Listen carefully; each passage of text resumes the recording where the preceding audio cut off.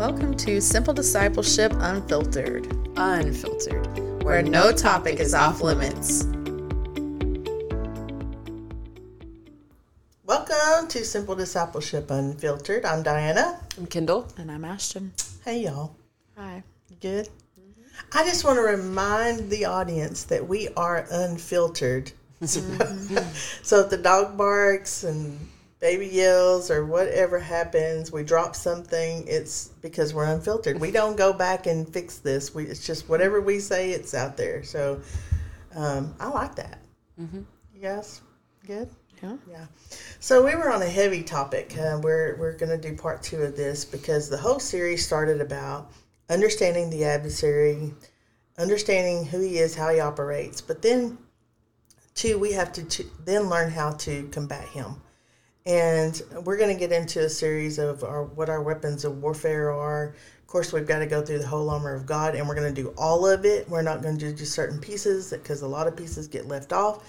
And we're going to talk about, how to use the weapons that people don't even know about, that we don't use. And so we'll get into that and continue this series going on. But I was sharing in our previous post, if you didn't see it, there's a kind of a part 1 to this, and we're talking about depression. Because I just, a few days ago, lost a friend to suicide. And then her mother passed away a couple days later. So pray for my friend Lisa and her family because they just got double whammied with all that. But like I said, when that happened, the enemy come in and immediately said, what kind of minister are you that your friend couldn't come to you and blah, blah, blah, what he does. And then it just really, I had to turn it on him and say, that makes me want to do this even more. Yeah. Because I'm not going to fall down into his conviction. I know that there's a way out of whatever you're going through. Mm-hmm. If nobody's ever told you, I'm going to tell you. Every single thing that you go through in your life, there is a scripture to bring you out of it. Right. Because the word of God works. It is your weapon. It is the sword of the Spirit. It is what brings about the change. It's what cuts every negative thing out of your life and replaces it with the good thing. Mm-hmm. Right? So there is always a way out. And so in that, I want us to talk about a little bit about some of the great patriarchs of the faith that you would never think of that dealt with depression. And we had people who had messaged us and asked for us to talk about depression. And again, if you have a topic that you want to talk about, reach out, to our website, m3mi.org, and there's a comment section there, and you can say, hey, I'd like to hear about, whatever it is. And we'll add it on there. But depression was one of the greatest topics that people want to know about. So that tells us what? There's a need for that, right. That people want to talk about because there's a need for that. But one of the scriptures, there's not a lot of, because depression is a fairly new term that people use. It's not used in scripture, okay? So there's one verse, and then I asked Ashton to pull it up. It's Psalms 143, or Psalm 143:4. What, you asked me? I have 12:25. I will gladly. Oh, no. Are you in Proverbs? Yeah, I'm in Proverbs. Okay, let's go to, let me go back up here. Let's do Proverbs 12:25. Yeah. So Proverbs 12:25 is anxiety in a man's heart weighs it down, but a good encouraging word makes it glad. Okay, so anxiety weighs down the heart, but a kind word makes it glad, right? The Hebrew word for weighs down, because I like to look at the root word of stuff, and so we know that the Old Testament is written in Hebrew and Aramaic. Okay, the New Testament is written in the Greek, and so here we are in Proverbs. And so that word there for weighs down is shakah.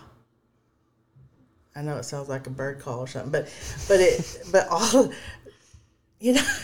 I'm just saying, a lot of it's like a lot of that happens in Hebrew. Yeah. So it's like you got something caught, but But it translates to bow down or depress.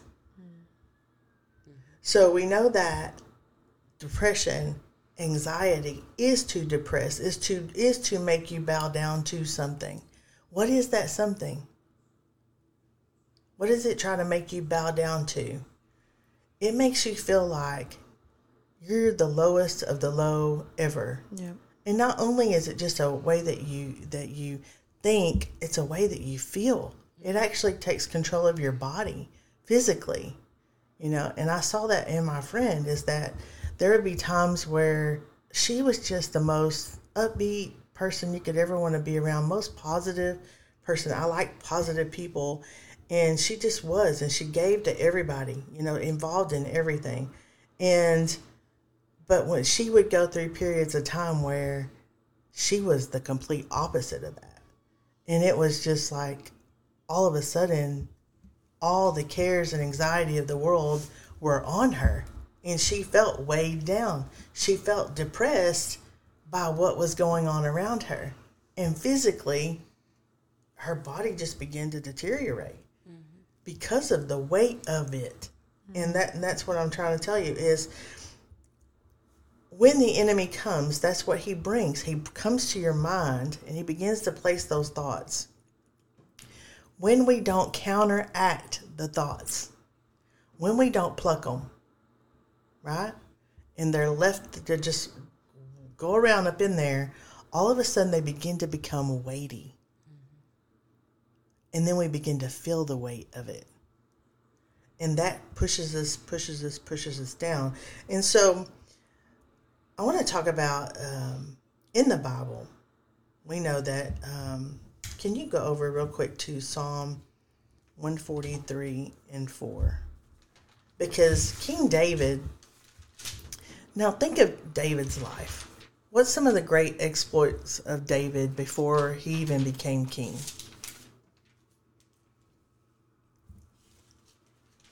Well, the obvious of Goliath. Yeah, I mean, you killed a giant. You were just a kid, and you killed a rock. You killed him with a rock, and you changed the whole trajectory of the Israel nation. I mean, so in that, in the faith of that. But think of the faith that it takes of that. I love what he says. He says, "You come at me with a sword and a spear, but I come at you in the name of the Lord." And so he had that tenacity. That type of faith where it was like, okay, so you're big, so you think you're bad, but I come in the name of the Lord. My faith says that I can do this. Whatever it is that comes at me, I can do this. And not only did he kill a giant, he killed a bear, he killed a lion, all these things he had to face while he was out shepherding. And so he had tenacity. Yet, in the Psalms, we're going to see where he had a whole lot of things that he had to deal with in his mind that overrode his faith. Yeah. We're going to go to our first commercial. We'll be right back. Hey y'all, if you've been blessed by SDU and you feel led to give to this ministry, here are some ways you can do that. You can text GIVE to 833-576-1168. You can also go to our website at m3mi.org to the tab Sow a Seed. You can also send a check or money order by mail to P.O. Box 1318, Forney, Texas 75126, and all gifts are tax deductible. Thank you for your seed. Yeah, thank you for your seed. It takes money to do things, and it's tax deductible, and most of all, we pray over it. We pray that God multiplies it back unto you. And that be used for his good and his glory. And so, anyway, so we're talking about King David. And here you've got this mighty man of God who did all these great exploits even before he became king. And yet we find here in Psalm 143 and 4, what does he say, Ashley? If you don't mind, I read over and I would like to include 3 and 4. You go ahead. Because I feel like it's very true to what the enemy makes us feel. Starting in verse 3, it says, "For the enemy has persecuted me. He has crushed my life down to the ground. He has made me dwell in dark places, like those who have been long dead. Therefore my spirit is overwhelmed and weak within me, wrapped in darkness. My heart grows numb within me. Wow. Yeah. Wow. And that's the king. A man after God's own heart. Yes. When you read that written by him, about him, what does that make you feel? It gives me encouragement.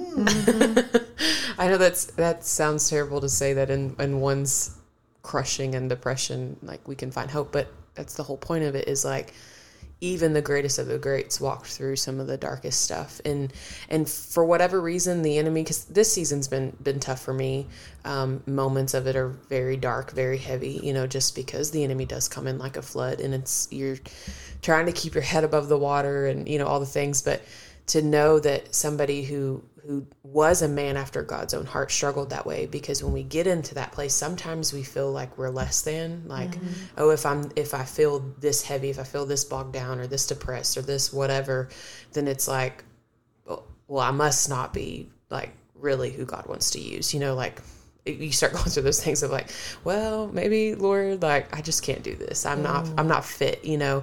And you read things like what David said, and it's like, wait a second, like this was a man that loved the Lord, that did amazing things for him, and he even walked through that. So if he did, one, who am I to think that I won't walk through it? Right.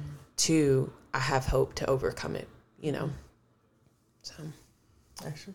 I feel the same way as Kendall does, just very encouraged that it's not just us, I mean, that's kind of conceited, like, Lord, only I walk through things, but it does make me feel those words exactly are how I have felt in seasons, and I know each of us have felt in seasons, and to know that he's still King David and he's still a man after God's heart, and the Lord loved him and cherished him even in those times, and so that really, I'm going to have to go back and read that when I'm struggling. I'm going to have to stick that on a sticky note. Yeah. Go back and read a lot of the Psalms. Yeah. Because that's where, when you start looking, you're going to see that there's a whole lot. There's times where I'm like, David, yeah, you be complaining a lot, brother. But you know what? Here's something we can take from David, though, is that no matter what he was going through, all this depression and anxiety that he dealt with, he always turned to the Lord. Yeah. Yeah. And what is a psalm? A song. A song. Whenever he felt overwhelmed, and there's references in Psalm 3:3, Psalm 23, Psalm 30, and just a whole lot of times where he was in this position over and over and over again. It wasn't just this time. Yeah. He turned it over and said, here I am, here's my feelings, here I am raw to you, God, and this is how I'm feeling. And then he's like, where are you? Mm-hmm. And then he's like, but I remember. Yeah. Yeah. Because I think that's a big thing the enemy likes to do, is to make you, in that moment, to make you feel like your emotions, your depression, your anxiety, your weight is too big for God. Yes. And because I'm sure all of us have gone through that, where we're in that place and it's like, I can't even talk to the Lord. Like, because I'm so, not even necessarily messed up but I'm so bogged down, and I can't even form the right words. Like, I don't have an eloquent prayer. Like, I don't have good enough things to say. And I think what the Lord wants most than our beautiful words and beautiful prayers and warring and all these things is vulnerability. Right. Like, come to me truly how you feel. I'm not too small. Like, your words aren't going to crush me. You're not going to destroy me. I overcame death, hell, and the grave. Like, I can take your words and they're okay. And in fact, I would like for you to be more real than to put on a facade to act like all's okay, because I know truly in your heart it's not. Yeah. But you're too afraid of me to come and say the truth. And that's what the enemy does, is he makes us feel like we can't go to the Lord with all of what David did. Because sometimes I'm like, okay, David, calm down. Like, don't say all that. That's a little much for the Lord. And it's like, no, it's not. Right. It's exactly what the Lord needs to hear, because in the moment of our honesty, we can be brought out of the deep, dark depression and weight and anxiety. So... what stood out to me, and I promise I'll come full circle with it, but the Lord was just laying on my heart when you said psalm, it's a song, right? And so one thing Kendall has been teaching me in worship, she is a phenomenal worship leader, and I'm so lucky to learn from her, just from her pure heart in worship, but to be undignified. And so I think of the times where I didn't know what to say to the Lord, and I just turned on my worship music, and it's singing exactly what I'm feeling, and I'm boo-hooing, and I'm ugly, and it's gross, and then I feel that release to the Lord, because he knows my heart. Even if I don't release it, he loves when I release it to him. He loves when I say it, but he wants the undignified version of you. Yes. He wants that ugliness that you don't want to show everyone else. So even if you can't carry a tune, even if you think you sound horrible, it is beautiful to him. Yeah. And your incense enters heaven when you do that. And he knows your smell. He knows your worship. And he knows those things in you. And so if you have to be that person like I did, where you just turn on the worship and you cry to him, it begins to release something in you. And then you feel like, okay, Lord, I'm going to release all of this to you. And he doesn't care what it looks like. He doesn't care how you bring it to him. He cares that you brought it to him, that you didn't keep it inside of yourself. So, and you know, when we were talking about music, the enemy, he was the angel over worship. So if his music is so powerful to make you feel depressed and feel these nasty things, what do you think worship does? It's even stronger than him. And that's what makes him angry, is when you're like, nope, I'm worshiping no matter how it looks, Lord. So I thought that was crazy how it all came together. And I love that when you say it doesn't matter what it looks like. And then if we could get our mindset that, God, you don't care what it looks like. Yeah. Here is everything, all of my ick is what I call it. And I'm just going to lay it at your feet, and I'm just going to worship you through this. But what if you're never taught that? Right. Yeah. Right? And our studies go so fast. Every time we do a podcast, it goes so fast, and it's already time to go. But we're going to continue this because it isn't only King David that struggled. There's several other in Scripture that we get examples of that we're going to delve into as we continue this series. But we're leaving you for right now, and with our motto, to go show some love, show some compassion, give mercy, and go be Jesus today. Hey SDU family, thank you for joining us today. We do value your feedback, so if you have any questions or suggestions of topics, please feel free to reach out to our email at info@m3mi.org or reach out to us via text or call to our SDU hotline. The number is 214-600-7771.